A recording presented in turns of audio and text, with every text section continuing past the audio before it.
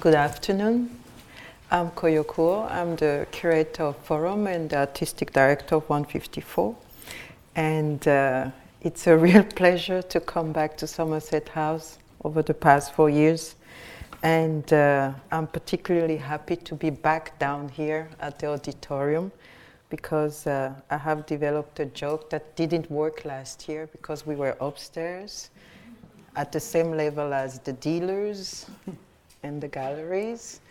So now we can come back down here to do our mind business, as I like to say, while they are doing their money business upstairs, which is not necessarily incompatible. I really want to thank Touria El Glaoui, who had this amazing idea in 2012 to involve me in an art fair. And I remember that when she came to see me to ask me to be involved, I told her that I'm not interested in market. I don't know how it works, and I don't even want to know how it works. But she was so convincing and enthusiastic that I gave her one condition for my involvement, was that we have this space of discussion and debate. So she said, yes, you can do whatever you want.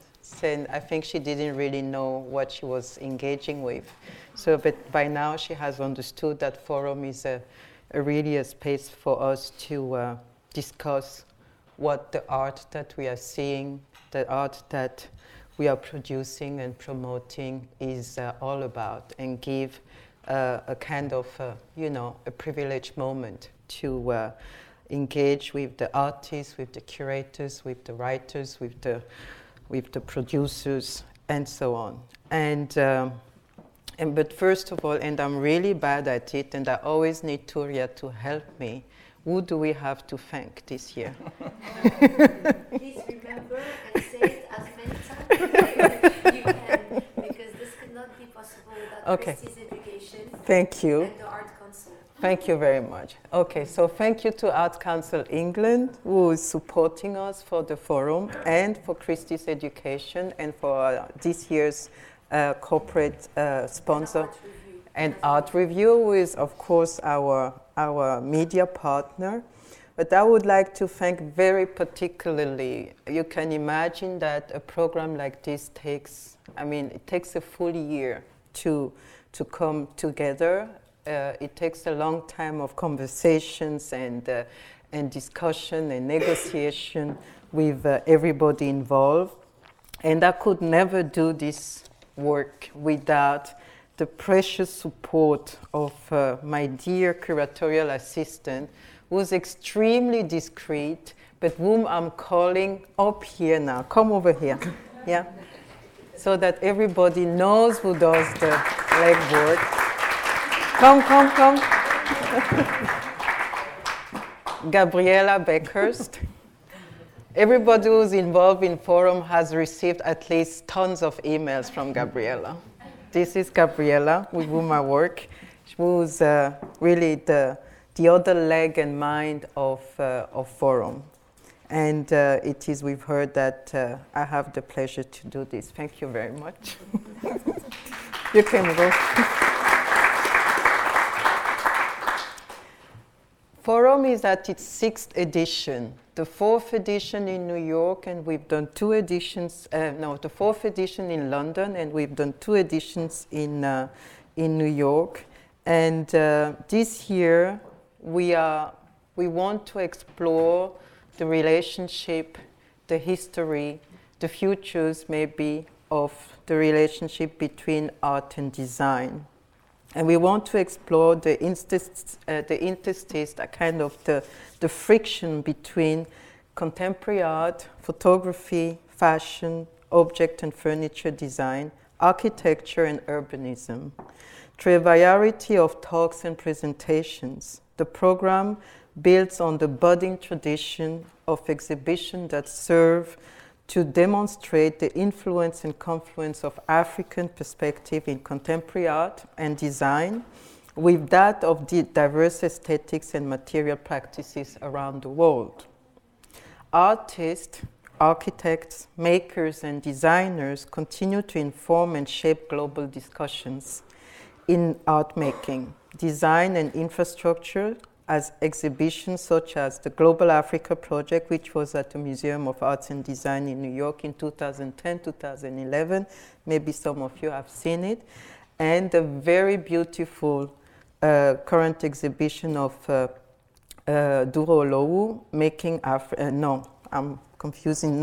the Making Africa exhibition, A Continent of Contemporary Design at Vitra Museum, that is touring also internationally through a whole set of institutions. I'm not quite sure if it's coming to England, but it was generated in Germany at Vitra, and it went to Bilbao, and it's going to Australia, and it's going to the US. It's going to a whole slew of places internationally. And of course, the exhibition Making on Making, an exhibition curated by Duro Olowu at Kandem Art Center. I think it's still running, right? No? It's just finished. No. It's just finished. And of course, Made You Look, which will bring us our keynote speaker later, Dandyism and Black Masculinity at the Photographers Gallery.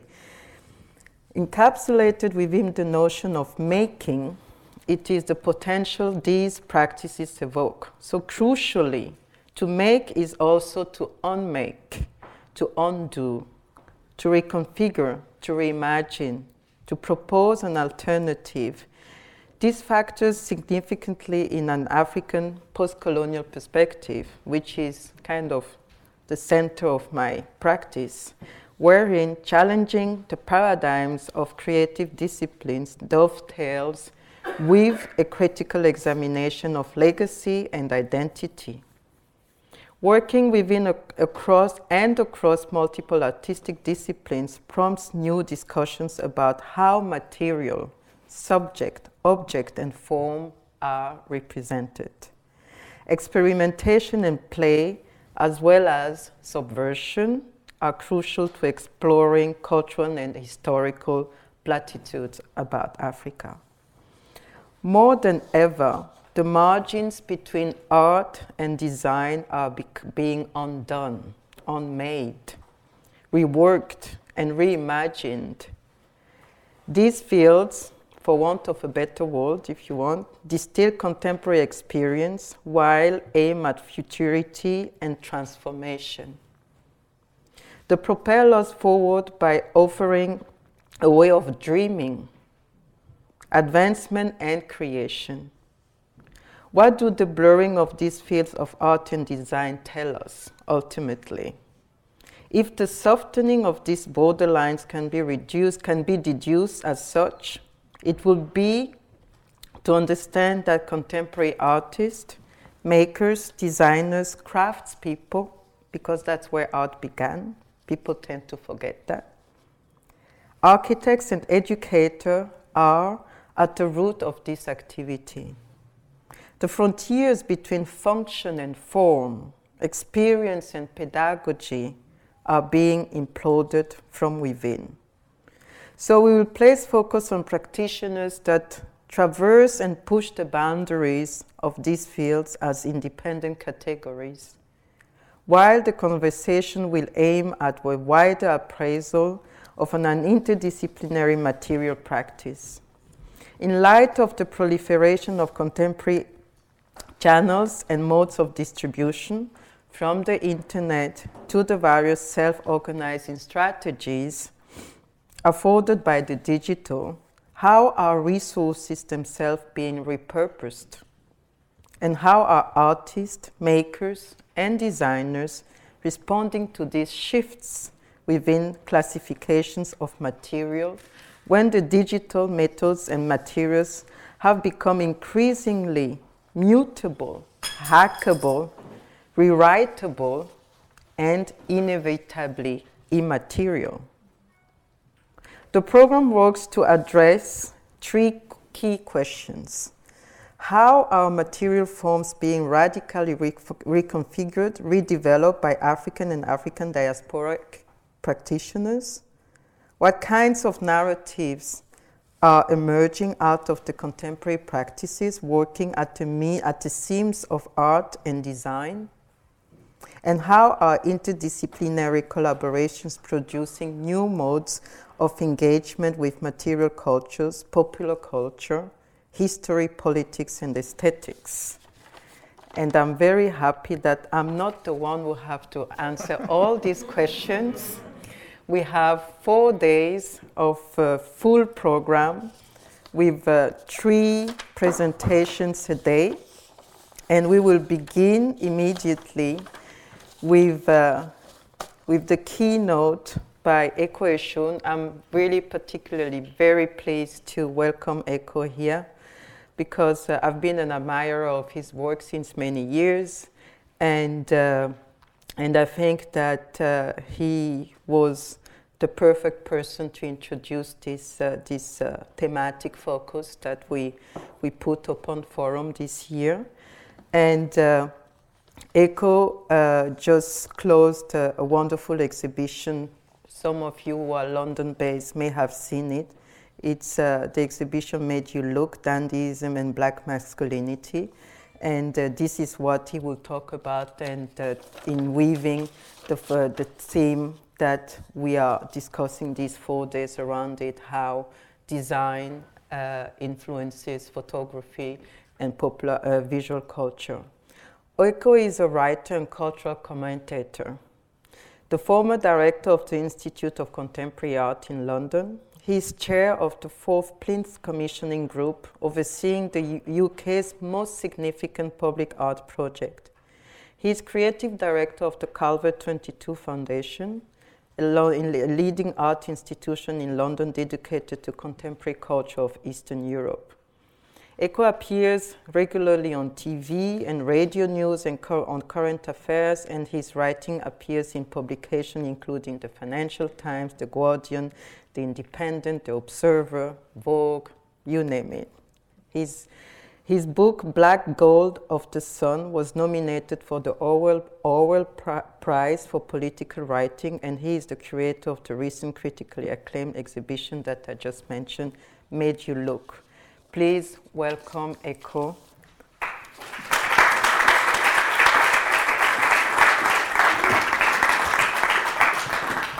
Thank you very much, Koyu. It's a great pleasure to be here. Thank you so much for coming this afternoon. I mean, that was a sort of very big set of things, but I'm going to talk a bit more specifically, chiefly really about the show that I put on and is just closed at the Photographers Gallery, Made You Look, Dandyism and Black Masculinity. And I just want to kind of talk through some themes from that show. When I was kind of thinking about the show, really, or the show kind of tries to explore the self-image of black men, really, how they define their own kind of presence and identity in front of the camera. And when I was putting it together, it struck me that we're sort of at a kind of particular time right now. Particular time, I guess I would characterize when it comes to thinking about the kind of position of black men in society. I think we're at a particular time of, I'd say, kind of 2 poles of high visibility and high vulnerability. Just to explain that, I think on one hand, we have a time, I'd say, of unprecedented cultural influence for black people, black men in this instance. You know, most significantly, Obama in the White House for a few more months after 8 years, but also on a kind of cultural level, if we look just at Britain, for instance, people like Steve McQueen, David Adjaye, who's just opened a museum in Washington, Chris Ofili, Yinka, all sorts of people, and then kind of broader kind of international literary figures, people like Marlon James, not to even mention, you know, the musicians, the hip-hop artists, you know, Kanye, Kendrick, Jay-Z, all of these figures. So we have this kind of time of, you know, genuine significant cultural influence, but at the same time, high vulnerability. You know, in Britain, more than 500 black and minority ethnic people have died in suspicious circumstances while in state detention over the past 25 years. No one's been arrested, no one's been charged or successfully prosecuted in any of those cases. In America, obviously, we have a situation 1 in 3 black men can expect to go to jail or some form of incarceration in their lifetime. And the list of African-American men killed and highlighted by Black Lives Matter movement just continues to grow and grow. Eric Garner, Michael Brown, Tamir Rice, Freddie Gray, all of these people, all of this list, very sadly continues to grow. It feels like month after month. So it seems to me that we're living in this particular heightened moment. And all of these factors for me are reminders of the fact that being a black man isn't a kind of neutral position.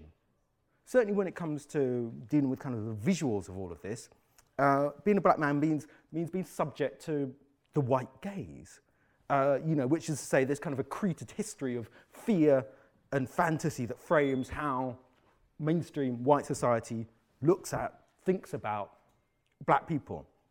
So being a black man means becoming an object of prejudice, fascination, psychological projection. The tropes are very, very familiar ones. Black men as kind of preternaturally gifted at sports and entertainment, as creatures of overdeveloped musculature, of ungovernable sexuality, liable to lapse into violence, lawlessness. Du Bois, of course, famously talked about this 100 years ago. Du Bois talked about double consciousness.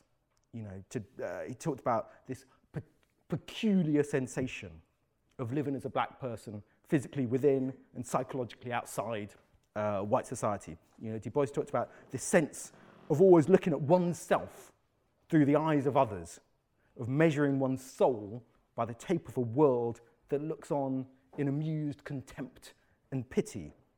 And this, is a subject that Fanon turns to also in, his pivotal scene in Black Skin, White Masks, this scene where Fanon's on a train, this white boy sees Fanon approaching, looks up and says, "Look, a Negro, Mama, see the Negro, I'm frightened." For Fanon, this is a moment of psychic assault. He's forced to see himself through the eyes of the child. He's forced to see himself as brute and threatening. And then he's kind of dumped back in his own body, in his own skin, kind of objectified and humiliated. So he says, my body was given back to me, sprawled out, distorted, recolored, clad in mourning. And yet again, we return to these sensations of psychic assault, of bodily remove and return in Ralph Ellison, in Invisible Man. Again, famously, Ellison's hero discovers that his blackness renders him beneath sight to white society, even as it lends him a heightened visibility across society as this kind of stereotype figure. And Ellison writes, you ache with the need to convince yourself that you do exist in the real world, that you're part of all the sound and anguish. You curse and you swear to make them recognize you, and alas, it's seldom successful. So with some of these issues of visibility, vulnerability, double consciousness, bodily return as background, I wanted to put together this show to kind of focus on how black men do construct themselves. And I guess the central focus was this idea of black dandy. And in a way, dandyism perhaps seems a sort of trivial way to address these matters if you're in the era of Black Lives Matter. But, as the killing of Trayvon Martin shows, kids shot allegedly because of wearing a hoodie, apparently. Dress can sometimes be the difference between life and death. The dictionary definition of a dandy is a man unduly concerned with looking stylish and fashionable. But dandyism, as practiced by the likes of Byron, Wilde, the Count d'Orsay, is also about using dress to deliberately flout conventions of class, taste, gender, sexuality. These historical figures, they had, to some extent, an advantage because they used their status as artists and aristocrats to deliberately contravene social norms. That's what they were doing as dandies. But for me, that raises the question, what about the black dandy? Inasmuch as the black dandy who has none of these protections of status that these historical dandies have. How does dress become a mode of self-expression when the consequences of making yourself truly visible in this way are potentially lethal? So in this exhibition, I want to argue for dandyism as something more than a statement of individual style. I wanted to propose dandyism as a form of radical personal politics, as a willed flamboyance that flies in the face of conventional constructions of the black masculine. And I think that's certainly the case when we look at, for instance, this image. Oops, where are we? Here we go. When we look at this image by New York photographer Jeffrey Henson Scales, it's called Young Man in Plaid, NYC. It's from 1994. But what I love is that I love the ahistory of this. This could be from any time in 2-3 decades across time. The sort of figure at the centre of it is strikingly beautiful. He's a kind of slightly louche figure, and he fits what Monica Miller, who's I think the sort of prime kind of historian of these concepts of black dandyism, it fits Monica Miller's description of the racialized dandy as a figure who's both masculine and feminine, aggressively heterosexual, yet not quite a real man, a vision of an upstanding citizen, and an outsider, broadcasting his alien status by his clothing. This dark body in a good suit. So this donning of stylish clothes, I'd say, acts as a form of radical personal politics, a deliberate transgression of a social order that would otherwise render black people unseen or beneath regard. The earliest photos in the show, and I'll talk you through some of these things. The earliest photos in the show come from 1904, come in fact from, they're so early that the archivist who found them doesn't necessarily confirm where they're from. We think they're from Senegal in 1904. And this series of photos kind of depicts a series of kind of young black men asserting this kind of quite powerful kind of personal presence through their stylish dress. I can't say for certain what's going on in these images, but what fascinates me is that they seem to me a sort of deliberate inversion of kind of a colonial gaze. They seem to me to be very much about these men dressing up as French colonialists, deciding that that rather than being subject to this kind of anthropologized colonial gaze that's typical at that time in terms of photography, they'll wear the clothes, they'll command the camera, they'll do so better, more stylishly than perhaps French colonialists around them. But they have a kind of moment of power, of swagger, champagne, all of these things. So these kind of beautiful images, but they're not without their important subtexts, I'd say. And we see something similar to this in the work of Malik Sidibé. Sidibé, we all know Malik Sidibé's work. He's chronicling the life of a kind of newly independent Mali after it claims independence from France in 1960. And in these images, we see a young nation coming to life. We see these young men insisting on being seen. I think one of the crucial things about Sidibé is that he's a commercial studio photographer.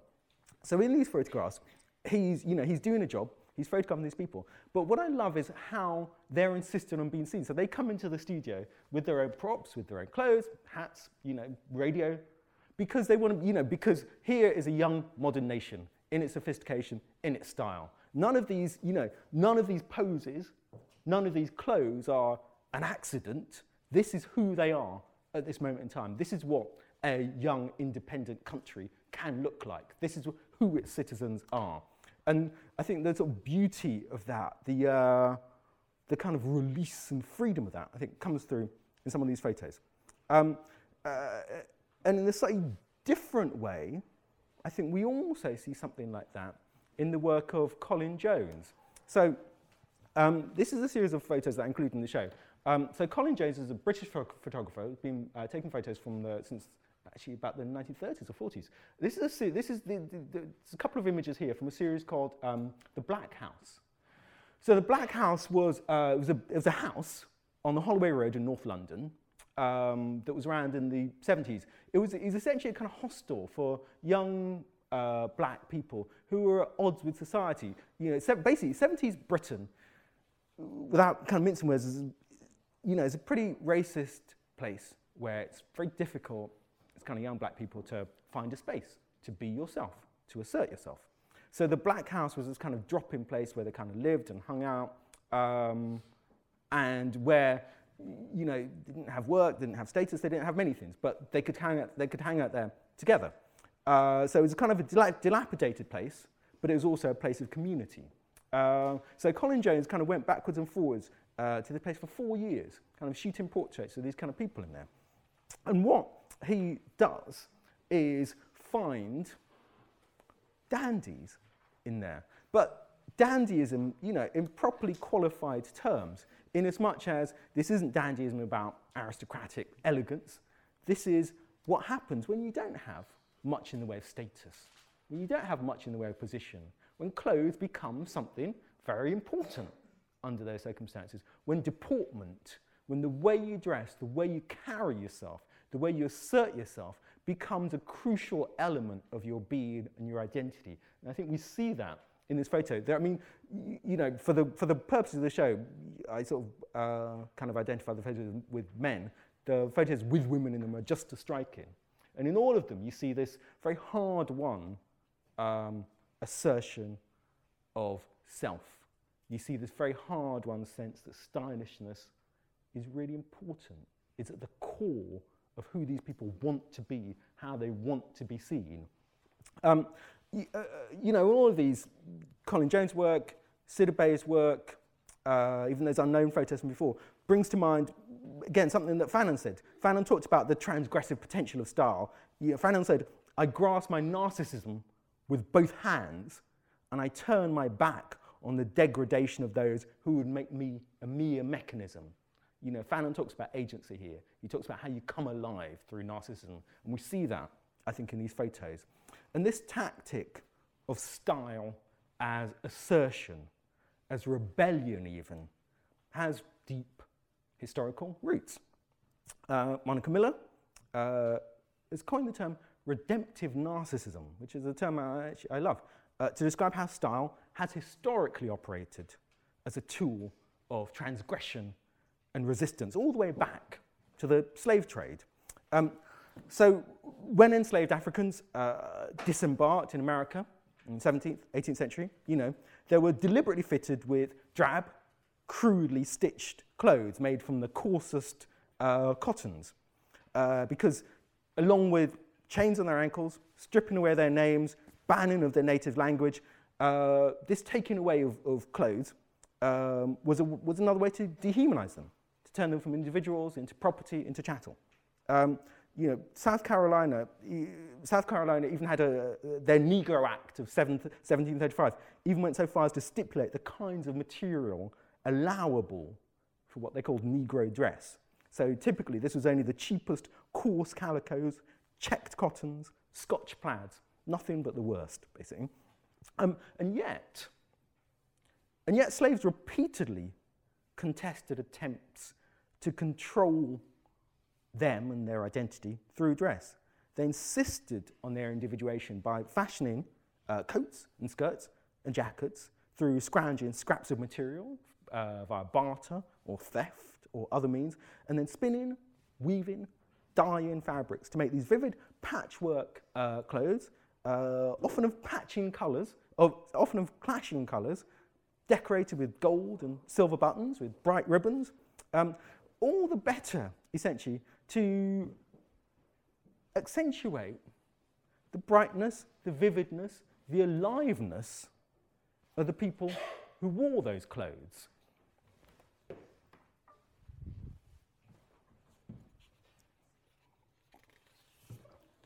And I think one way to appreciate the subversive value of style for black people in bondage at that time actually is to examine some of the newspaper ads for runaway slaves that would run in American newspapers in the 18th century. And a striking number of those adverts place an emphasis on the variety and distinctiveness with which slaves styled themselves. So you get these adverts for runaway slaves, and time after time they describe slaves as addicted to dress, remarkably fond of dress, generally dressy, very fond of showy dress. All these adverts. So, for instance, there's a sort of particular notice from it's posted in Augusta, Virginia, in 1774. It was an ad for a runaway slave, which attracts my eye, kind of during research. So there's an ad for a plantation owner who seeks the return of a runaway named Bacchus, who's described in this advert as cunning, artful, and sensible, and very capable of forging a tale to impose on the unwary.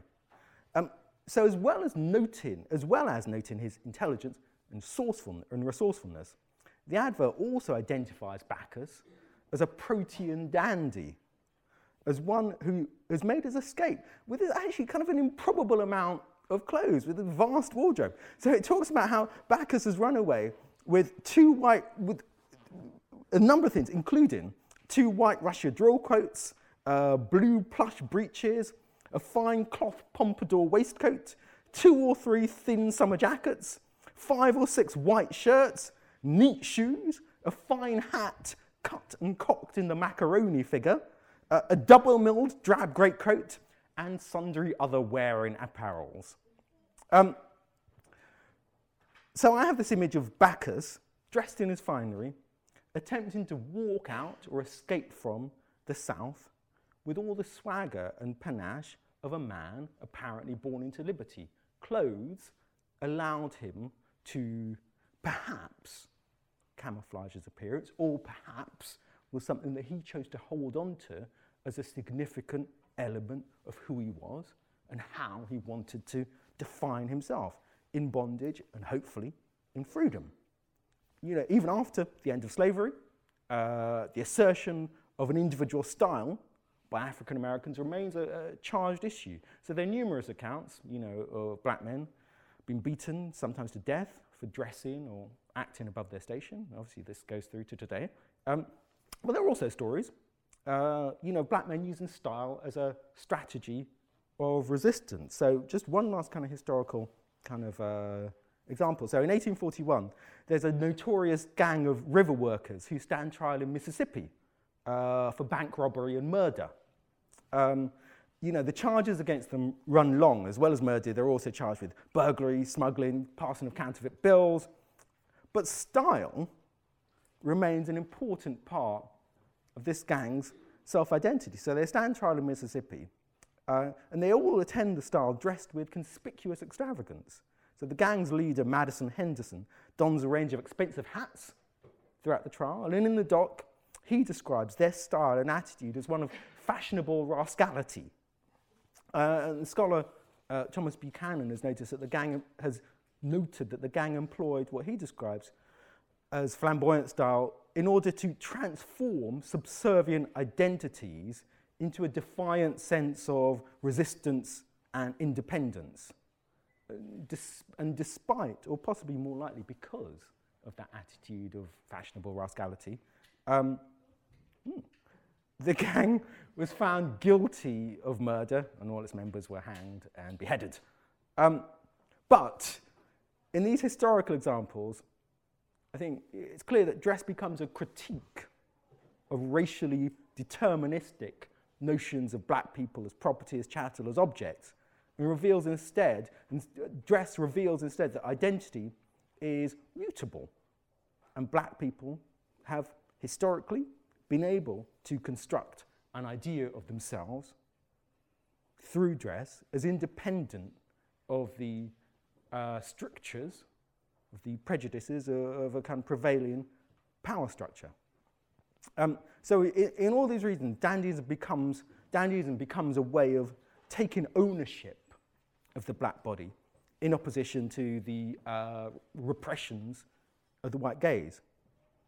And simultaneously, black dandyism also functions, I would say, as a critique of masculinity itself.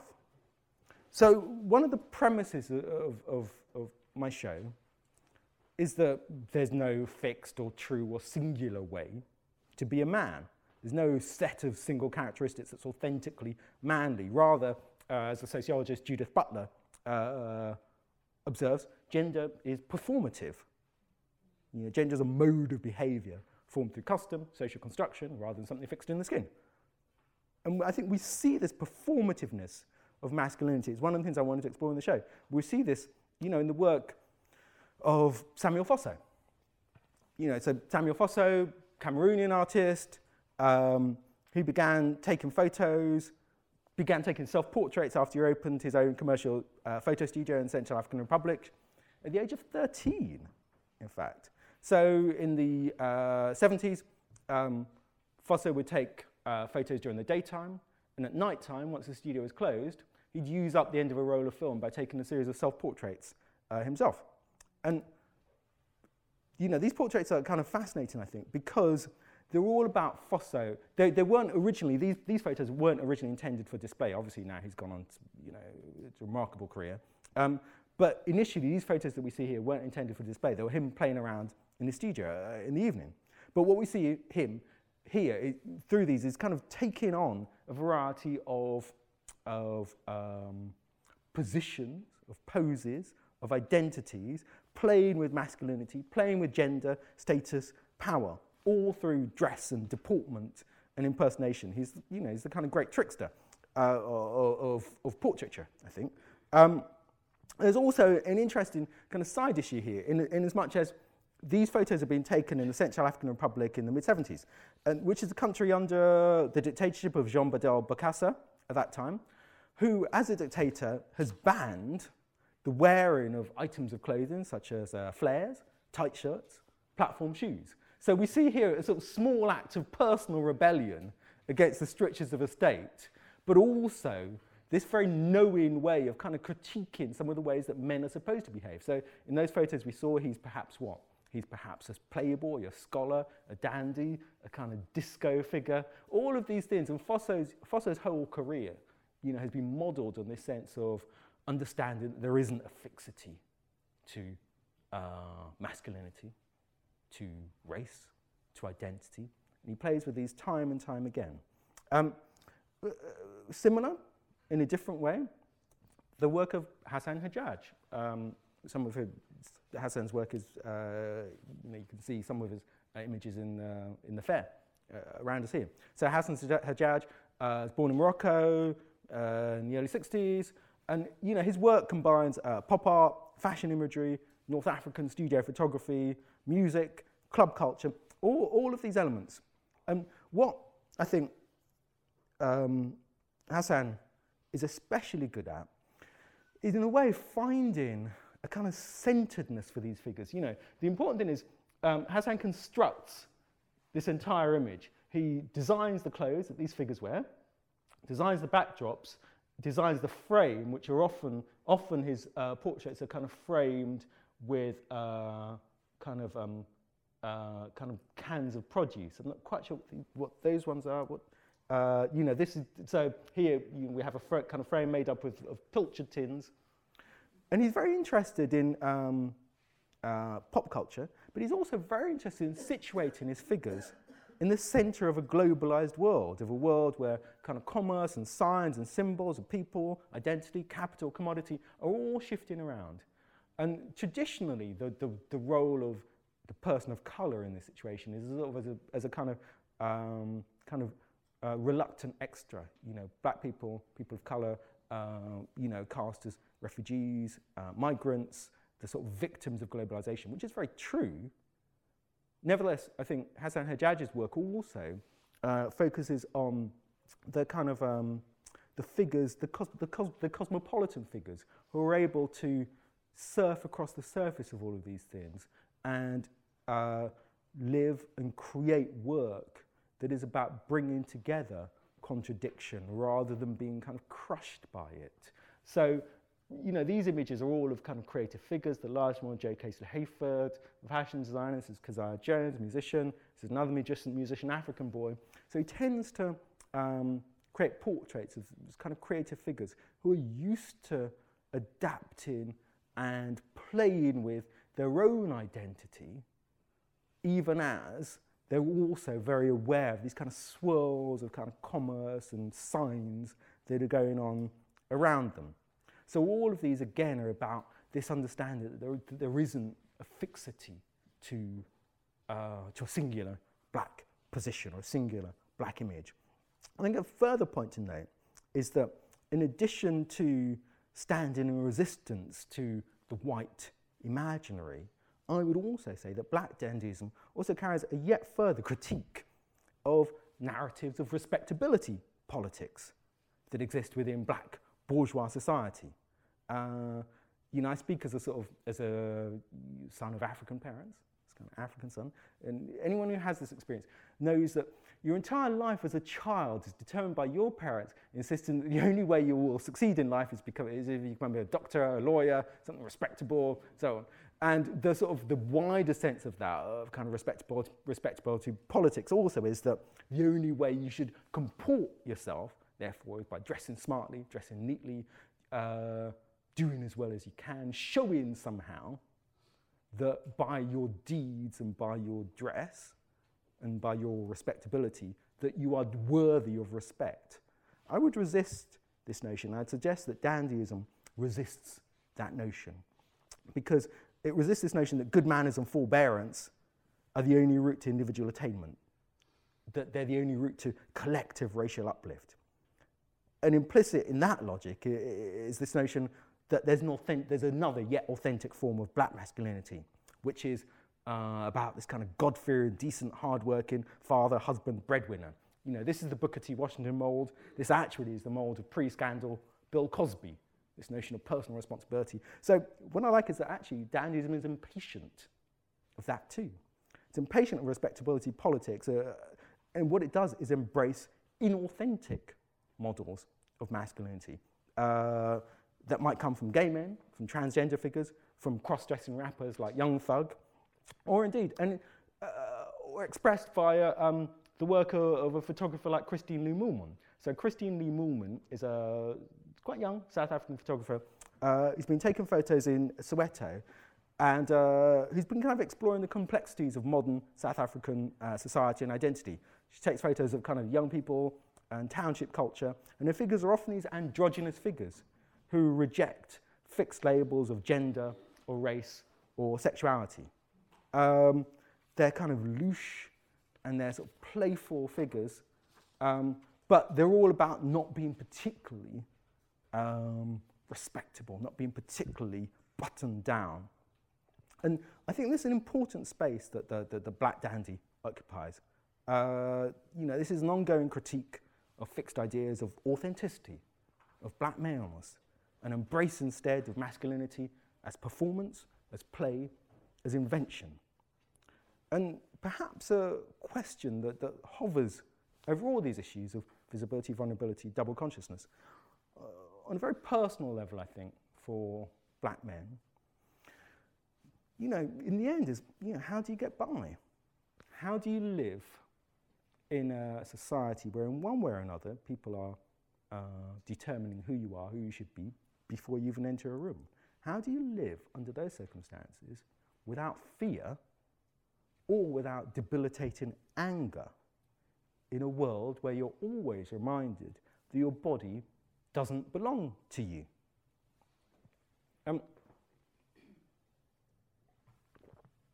I think the answer, as at least proposed by some of the works in my show Black Made You Look, is to demand to be seen on your own terms, via the style, attitude you have that announces your ambitions and your desires, that announces your sense of pride, your sense of inner belief. So the Russian Ghanaian photographer Liz Johnson-Art has been taking photos for about 30 years, kind of around the world, often capturing black men, kind of poised between private contemplation and public display. And her subjects often seem acutely aware of their position. There's the kind of Ralph Ellison-like position as hypervisible and invisible. But where in Du Bois's original concept, say double consciousness, is a burden. This sense of being looked at is always a burden. I think in John Sonata's work, we actually see something else. We see her subjects carry their racialized awareness with something more like a defiant confidence. So none more so than, in fact, this figure. This kind of young man that we see here, you know, he hasn't got much going on. He's sitting on a sort of drinks crate, shot in Jamaica, probably not the kind of wealthiest, higher status figure, but he's making everything work for him. You know, he's coordinating. He's got your white loafers with the kind of snaffle on them. He's got a white t-shirt. He's got a white cap. He's got the gold necklace. He's got the gold watch. And then he's got this kind of flash of red with trousers. He absolutely knows how he looks. He absolutely knows that he looks good. Doesn't matter what else he's got going on. He's holding his position. And he has this expression, I think, of fierce insouciance. You know, he's carrying himself like a king, despite the humbleness of his surroundings. You know, and like him, for the most part, the men that I featured in the show, you know, they're not wearing the finest of clothes. And overall, they have seemed less concerned with what they wear than how they wear it. You know, so overall, you can see their style has been, or is, by turns, flamboyant, provocative, arresting, camp, louche, playful, gloriously assertive. And what they share, I think, despite the fact that some of the work I've shown you takes place across 100 years, takes place across 3 continents, what they share is a kind of fierce self-possession that I would say makes it clear that this idea of black dandyism is about more than dress alone. You know, there's a sort of alternative concept of black dandyism that says, that really insists on a sort of superficial celebration of black men in stylish suits, as if black men should be applauded for the fact that they can dress well. That's not how I think about it. It wasn't the aim of the show. The aim of the show really was to look at dandyism through the eyes of dandies. And for me, dandyism isn't simply about appearance, as I hope I've made clear. It's the bridge to a less fixed, more mutable notion of masculinity. It's about confounding taste or expectation or prejudice in order to establish a place of personal freedom, a place where the black male body is a site of liberation, not oppression, a place where the black male body is transformed from a full stop, from a fixed, known commodity into a question mark, a site of perpetual interrogation and exploration, a site of perpetual possibility. Thank you.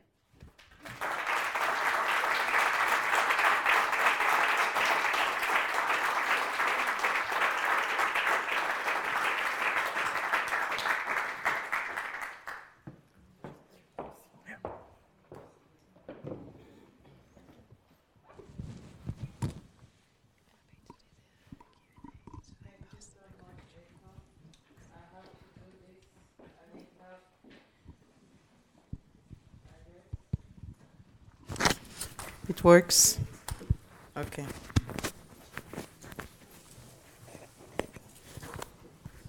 Yeah, it's good. Wow. Thank you very much. I'll join you now at a more comfortable place of sitting. There are so many things that you said, and I made a few notes, and I like to begin with what I heard last. You said something that I wrote down as style and dandyism as a site of confounding taste against imposed perception. This is what I wrote. This is not what she said, but this is my translation. Right. Yeah.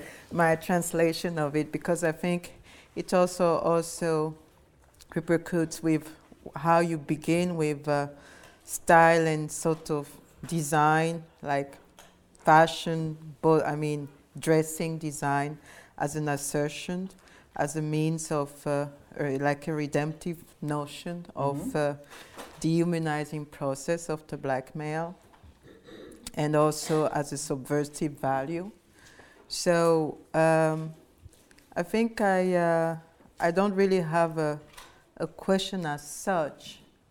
When I was thinking of what should we discuss this year at Forum within the fair, it became quite obvious to me that this idea of design is very limited in a way of when you mention design, for lots of people, the association goes immediately to object design, whereas I come from a cultural background where design is so present, so everywhere, and in a daily life, in a daily kind of construction and consumption of life.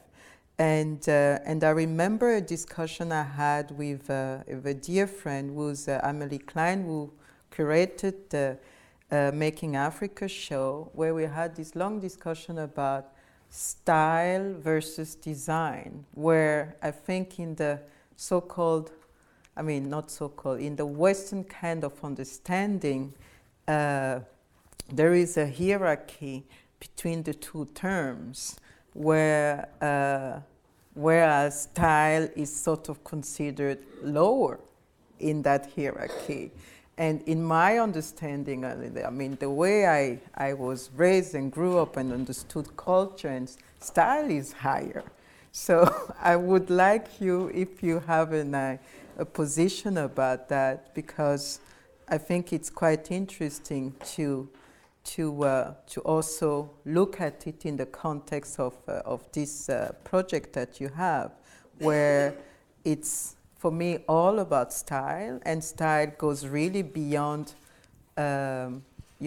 appearances. It's an entire attitude, that is immaterial and sometimes also, ungraspable. Yeah. Yeah. There's a. It's an interesting when you come to try and address these things, because there's a temptation, I think, to default to essentialism. Mm-hmm. There's a temptation to default to an essential position, which is that black people have got an innate sense of style. Let's say that. They carry themselves so well. My thing is, well, yes, they do, but it's not it doesn't just happen. It doesn't come out of biology. Mm-hmm. Comes out of circumstance, and my kind of earlier career, the way I started doing anything, was I used to write for style magazines. That's I used to be an editor of a magazine called The Face, which was a kind of fashion style magazine in its time, and but the way I started doing that was because I spent a vast amount of my youth looking at subcultures. Looking at how people dress in Britain, looking at how different tribes of kind of young people dressed and what they wore and why they wore those things. And then also, anytime I go to Ghana, where my family's from, you see not tropes of kind of, or tribes of kids dressed similarly, but you see all these kind of provisional ways that kind of black people dress themselves. All these kind of open, always mutable kind of forms of physical expression that people have. And it seems to me really important to celebrate those, but also to acknowledge that they don't come necessarily from an easy place, that they come out of this sense of a desire to be heard, to be seen, and they come also potentially from an impatience sometimes with hierarchies of design and so on. I have a simple thing, which is that taste is the enemy. That good taste is the thing to be resisted at all counts. You know, dandies are very good at confounding taste. They're very good at determining things on their own terms. And actually, most artists, you know, the reason successful artists would always create work that is not tasteful, is not design, successful works can't just be simply appropriated as something nice to put in a corner. Successful work is something that challenges you, that confounds you, that questions you, that provokes, that does all of these things purely beyond the aesthetics of a thing. Which isn't to say that aesthetics aren't important, because good-looking things are great. But actually, I think the things that are super interesting are the things that also have an edge to them. And I think with this show, what I was really interested in was, or what I was keen not to do, was present this body of work with just some nice looking pictures. The point is to say, actually, look, these nice looking pictures aren't antithetical to a position that is sometimes about survival, sometimes about narcissism, but sometimes also about anger, sometimes also about disaffection. There's no discontinuity between those points. Like style as a demand of respect somehow. Yeah. I mean, is it too much to ask? Yeah. You know, it's really, really important, I think. And again, I think what I was fascinated by is the sort of perversity of that. You know, we say it's really important, but actually it's also just clothes. It's also just dress. But if you have a choice, how would you like to dress? You know, would you like to be dressed in ways that people can see more than just the surface of you? Can go beneath that. And it's such an interesting being in, you know, Britain isn't a place that has historically kind of embraced that in a way. You know, Britain's a place kind of comes out of sort of Protestant 19th century that, you know, is suspicious of too much that's aesthetic. You know, the art world also is a place that's suspicious of works that are sometimes too elegant, too seductive. But actually, again, I don't think there's a contradiction necessarily. I wonder if you can tell us a little bit more. I mean, you spoke very much about, you know, the inherent role of style and design and fashion, of course, of, you know, dressing up is for the black masculinity and kind of in its process of revisibilization, if I may speak so. But I wonder if you can speak a little bit about the role that photography played into that and the relationship that photography really established with all this. Yeah. Well, I mean, obviously, the thing is, you know, these aren't just photos. There's all the things I've shown. They're not just random photos in a way. I think there's two things. One, I mean, by and large, photos I've shown are by black photographers, but not exclusively. In fact, there's a couple of they're white photographers. In the end, that doesn't make that much of a difference. What makes a difference is having that sort of acuity of gaze and kind of dedication and inquiry that's involved. So most of these projects I've shown are sort of have been ongoing long-term projects. You know, we can talk about Sidibe's work as a career that, you know, lasts for 40, 50 years as one single project, for instance. You know, we can talk about Samuel Fosso's work in exactly the same way, or Liz Johnson-Arter's work here, which is a sort of 30-year process of, she works out in the street very often, but she's very dedicated to this thing of capturing very often black individuals and then trying to create empathy with them, trying to establish empathy with them so that you move from a sort of objectified gaze to something where they have at least some form of agency in the image, where there's enough of a complicit relationship to create a genuine portrait rather than an outsider's gaze on them. And that, I think, is particularly important when it comes to photographing black people. So I think the interesting side issue. After the show went up, I got a angry note on Facebook from a photographer who's quite well known, whose work I know, who's done quite a lot of work in this area around kind of black style and dandyism. He wrote me this angry note saying, "Why wasn't I in the show? I should have been in the show. This is what I do." There's absolutely nothing wrong with his work. I actually like his work, but I didn't want to include it in the show because it was kind of over-familiar to my sense of things. But also because I wanted absolutely to get away from this sense that all, the photographer's only role somehow is to shoot these people looking good or vibrant or dynamic or attractive. That's not really the issue, you know. It's not about the flamboyance, you know. Dandyism isn't about the flamboyance. Dandyism is about, if you want, elegance, grace, assertion, all of these things, you know. But it's not about the surface, oddly enough, you know. It's a state of mind also. Yes, yeah, I would agree with that. And so the skillful photography is the work that actually understands that as a proposition in the first place, and then actually manages to realise that. You know, it's not an easy process, and you know, I was really pleased, happy to be able to get most of the artists that I wanted to get for the show. In fact, pretty much everyone I wanted to get for the show. Because the thing that united them across 100 years, across 3 different continents, is absolutely that deep empathy with their subjects. Empathy enough to honour them as subjects rather than objects, as individuals rather than something to be looked at. Yes. Oh, Lisa is already. Okay. I would like to open, and I think that there are a few questions, and I see Lisa impatiently wanting to engage. Please. Thanks, Goya. Thanks. I really loved your show when I saw it. I thought it was a very important project.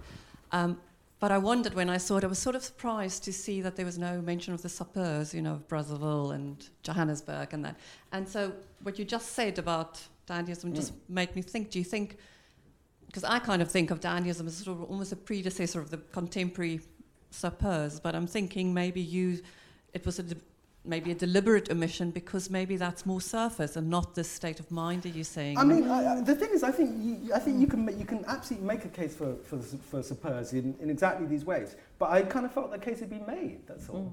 And I just felt like I actually only had a limited amount of room in the show, and I wanted to go further than that because again, I feel there's another potential trap, which is to say dandyism equals sapeurs, therefore we know all of that. And I just thought there were more stories and more ideas. That is more superficial. Well, I mean... Well, I don't necessarily agree that the sapeurs are superficial. In the contrary. I mean, these are people highly invested in, in dandyism, and it's really, it's almost a religion. I think, you know, because we know it, it's a subject that I think demands sort of proper interrogation and has had that at different times. And I felt like, well, actually, look, I don't have the space to do that. I want to do some other things rather than having that conversation again. Not that conversation's wrong, but yeah, I was kind of impatient to go further. Yes, please. Thank you. Can you wait for the microphone? And okay, John. Thank please. you.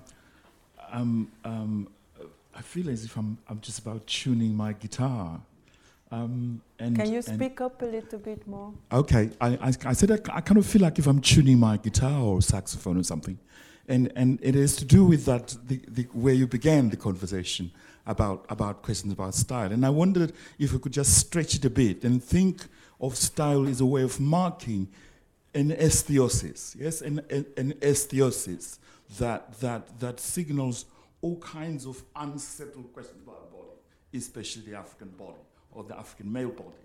So mine would not be to an either or to privilege style over design, but rather to use the conceptually the notion of style as a way of marking, if you like, an African aestheosis. Yeah? And so what's going on there then is a kind of, if you like, dethroning discourses of aesthetics from elsewhere into this other possibility or these other multiple possibilities. And that seems to me to be where the preoccupation with style begins to have a purchase in the broader conversations we're having about that work. Do you have something to say about that? I disagree with that necessarily. John doesn't ask a question, he just makes that's a point which is absolutely valid. Please. Hello. My question is not about men, but about women, because I especially focus on women. and I'd like to know if black masculinity is linked to dandyism. Do you think like black femininity is linked to feminism? Well, That's a good question. I mean, you know... no. Well, I mean, go ahead. I I mean, have my position about that. I mean, I think sort of femininity and feminism, you know, they're not the same thing in a way. I mean, basically that's a sort of massive kind of topic in its own terms. And I think, you know, people have asked me, oh, well, you know, if you've done black masculinity, would you do a kind of black female dandy show and so on? And I think the difference perhaps is that women have historically had more space to express themselves through dress, through style, and so on. But equally, they've also had all sorts of constraints that come into play exactly around body image, identity, all of these things. I think that I think you can make a correlation between dress and feminism, but equally, along the way, you're going to have a lot of complicated conversations around all of those issues. And in a way, I mean, there's those debates I think are very interesting ones, and actually some of them are ongoing right now about what feminism, you know, what a feminist should look like, how a feminist should dress, all of these things. I mean, I don't know what you think, Chloe, but... Well, I really think that it's not at all in the same kind of set of how do you say, of even opposition or even comparison. Dandyism is totally somewhere else than what feminism is. I mean, I don't even see how you can bring this together in this conversation, in the sense that, I mean, dandyism is very much invested. I mean, you gave a very beautiful definition at the beginning, which I cannot relate here, but from my understanding is a practice, or is a state of being. It's not even a practice, it's a state of being that is very much invested in aesthetics, in style, and not necessarily particularly, of course it has political and historical aspect, but I wouldn't bring it in conversation with feminism. I mean, dandyism is not a translation of revendication and kind of political engagement of male rights, so to speak, which feminism is mainly stands for in terms of women's issues. So I think it doesn't really speak to each other. Yeah, I mean, I think that the simplest thing is, I mean, I think it's an interesting point nevertheless, but one of the interesting things I find is that the Oxford English Dictionary definition of dandyism describes it specifically as a male act, which rather than the kind of gender neutral thing, the dictionary talks about men unduly interested in style and appearance. And I find that interesting. You know, there are all sorts of counter arguments one could make around that, including but not exclusively limited to the points you've been making. But I guess what I was just interested in this thing, with this show, was kind of exploring, if you want, that kind of particularity of male experience in this respect. Not to suggest that's more important or distinctive than kind of female experience, but because I was really interested in this thing about the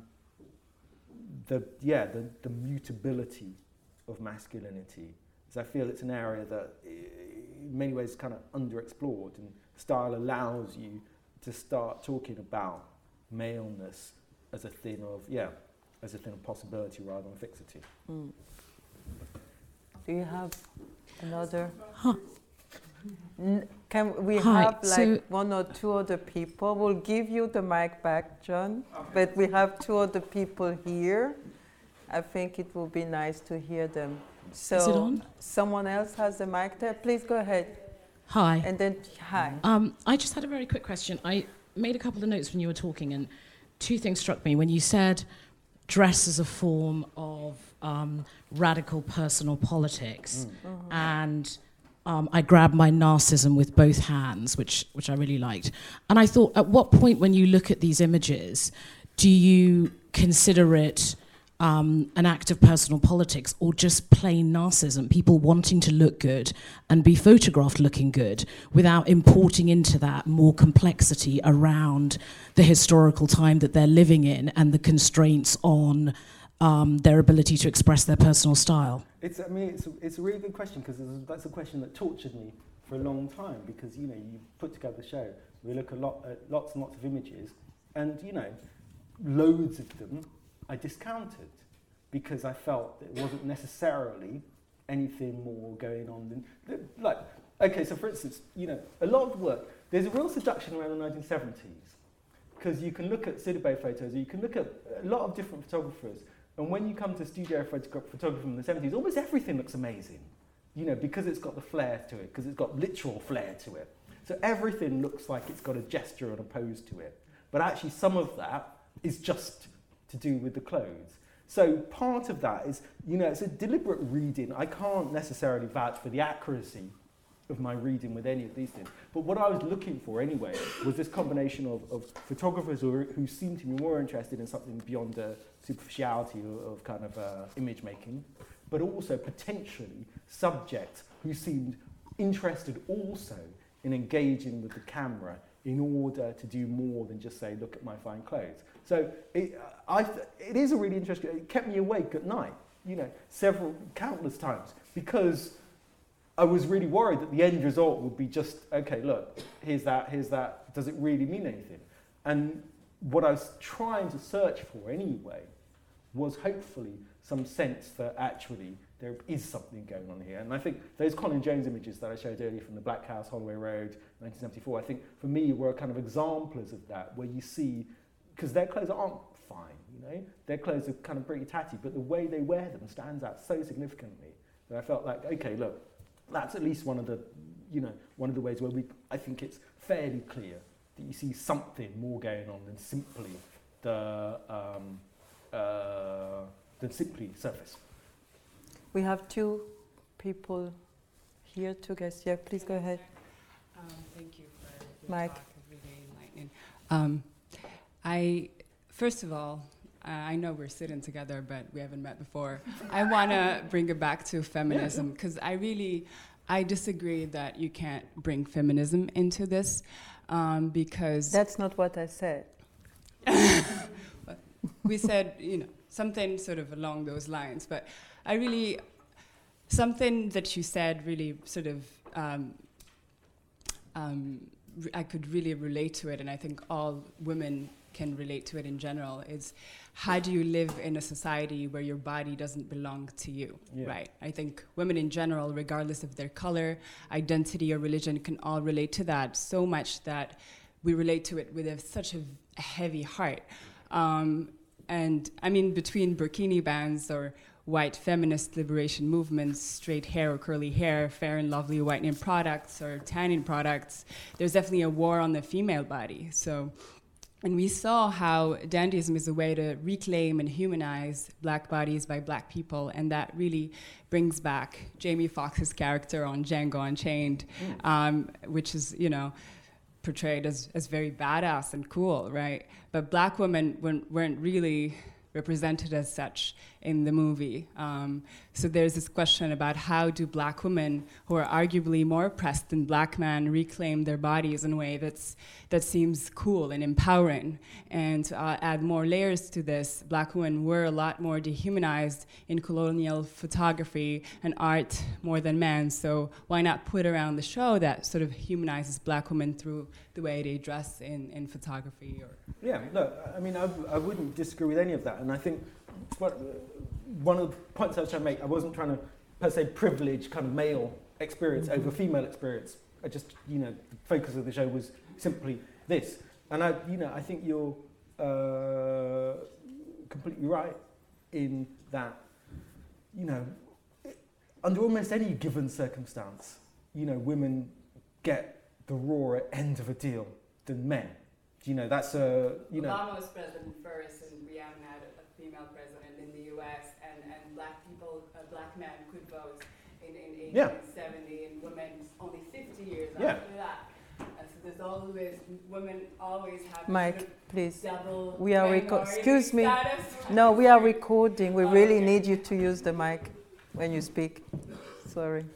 Sorry, should I repeat? No. So I was saying we've had Obama before we could have a female president, and black man could vote, had the right to vote in 1870, but women only 50 years after that. So there's always this sort of double or triple minority status that women have to struggle with, and they never come out as, you know, nearly as cool or as portrayed as sort of empowering.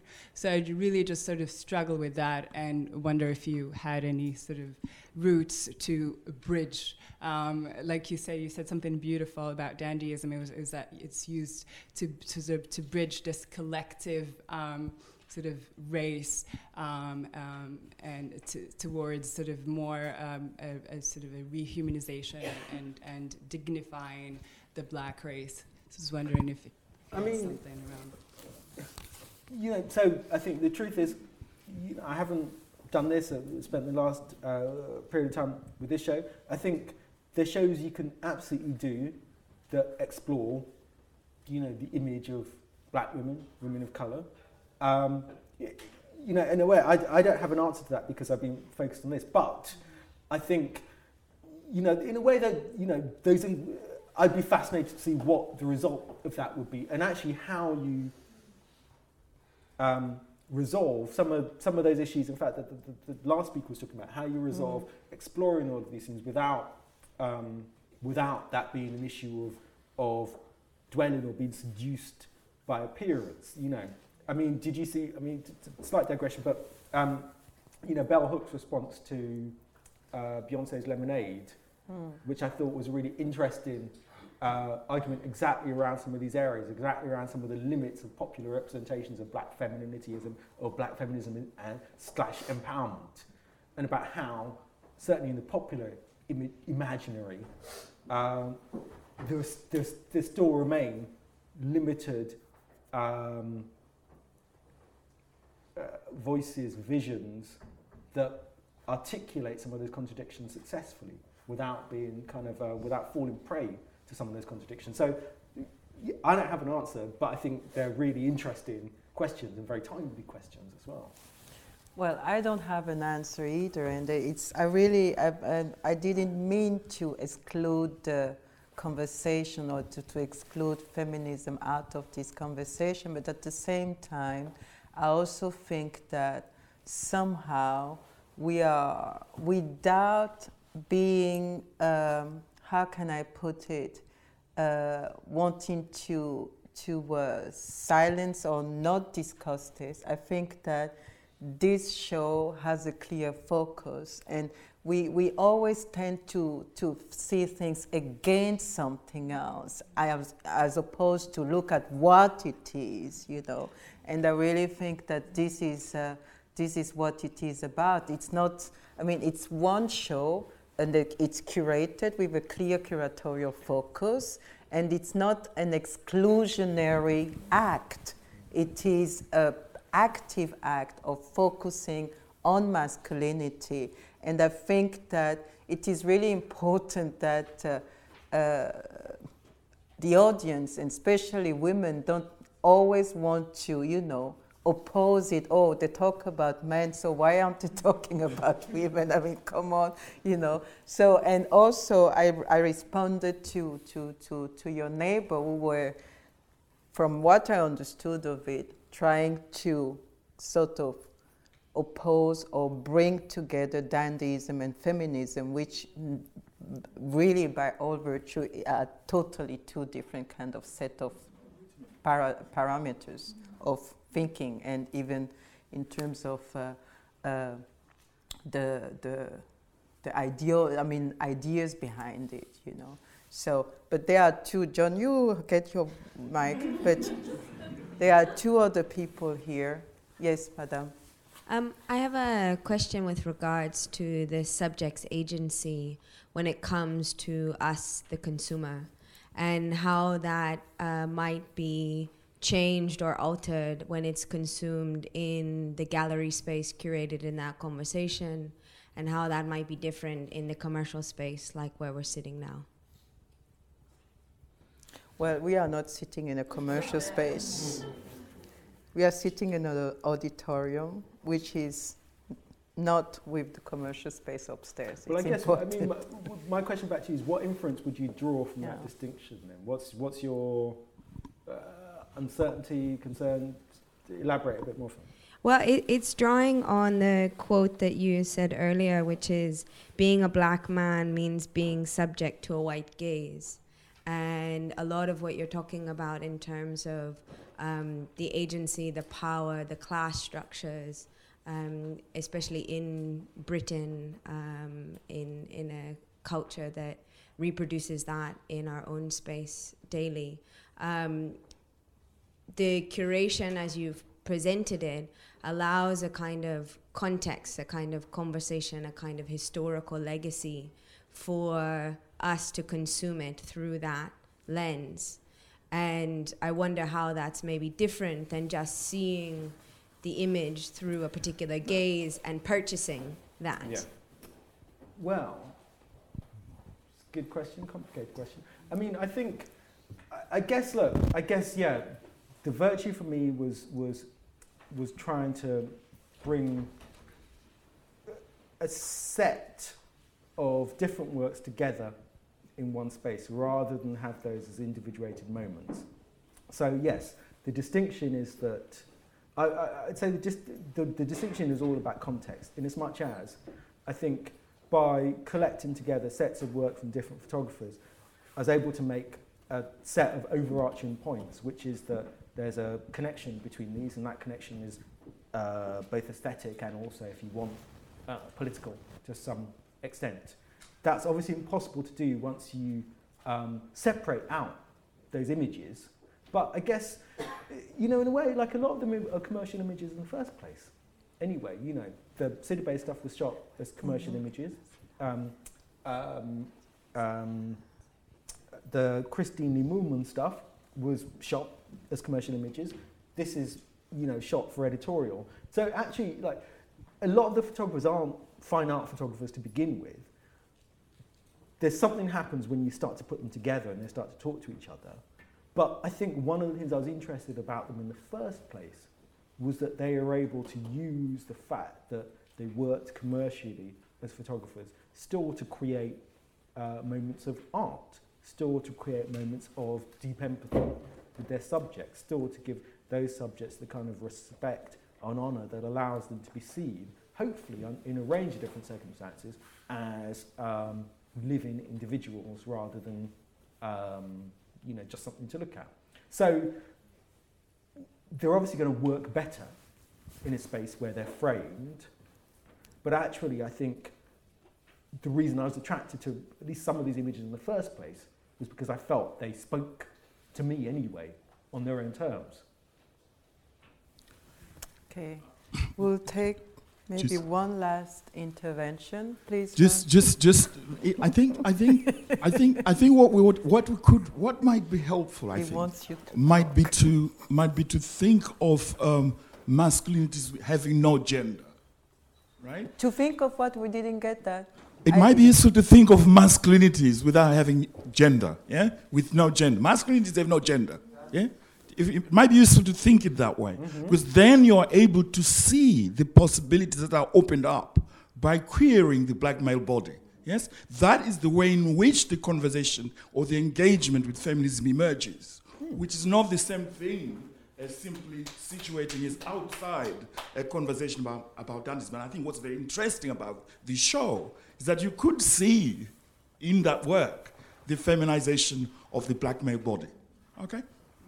Okay, yeah. Well, I mean, not all of it. I mean, I would say rather than going to a thing where we say, and I don't disagree with you, George, but rather than going to a thing where we say we see the feminization of the male body, so yes, but I'm actually, the thing that I felt for me came across was actually where we see the fluidity of gender positions, in fact. That's the real thing. So again, the Christine Lee Moorman work in there. We actually had, don't say it in the show, but the sort of reading room for the show, I had a series of images from from Dazed and Confused magazine, shot by a photographer called Harley Ware. It's kind of serious. And there are photos of Young Thug, the kind of rapper. You know, Young Thug is an interesting artist. It's kind of very street and so on, but he also tends to cross-dress in his photos. And he's an interesting figure to me because, you know, 5 years ago, 2 years ago, 10 years ago in hip-hop, you know, he'd have been, you know, burned alive or something like that. But actually, you know, one of the things we're seeing much more is, more mainstream explorations of fluid identity. And I think, so yes, that is one of the layers of the show, because it's one of the layers actually of society. It's one of the things that's happening right now.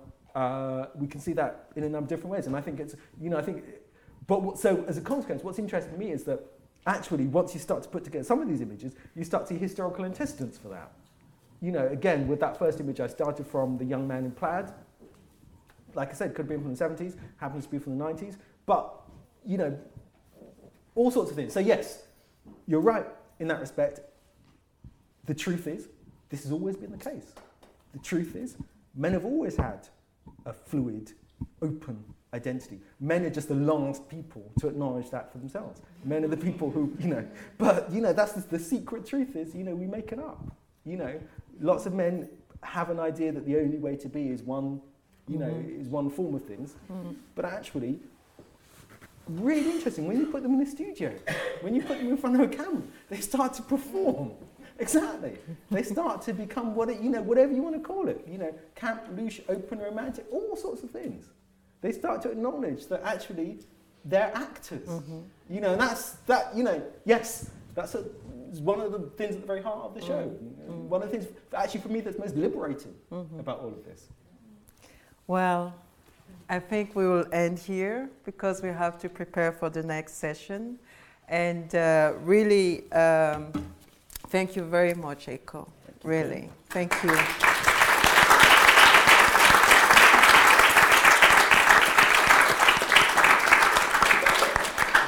It was enlightening and with lots of beautiful sentences and ideas. Please join us for the second talk, which is at 3. And it's a talk between artist Serge Clotet and moderated by Naina Oforiata Ayim. They will talk about material sculpture, about, you know, the work of Serge that's really in between design, sculpture, and painting at 3. Thank you very much.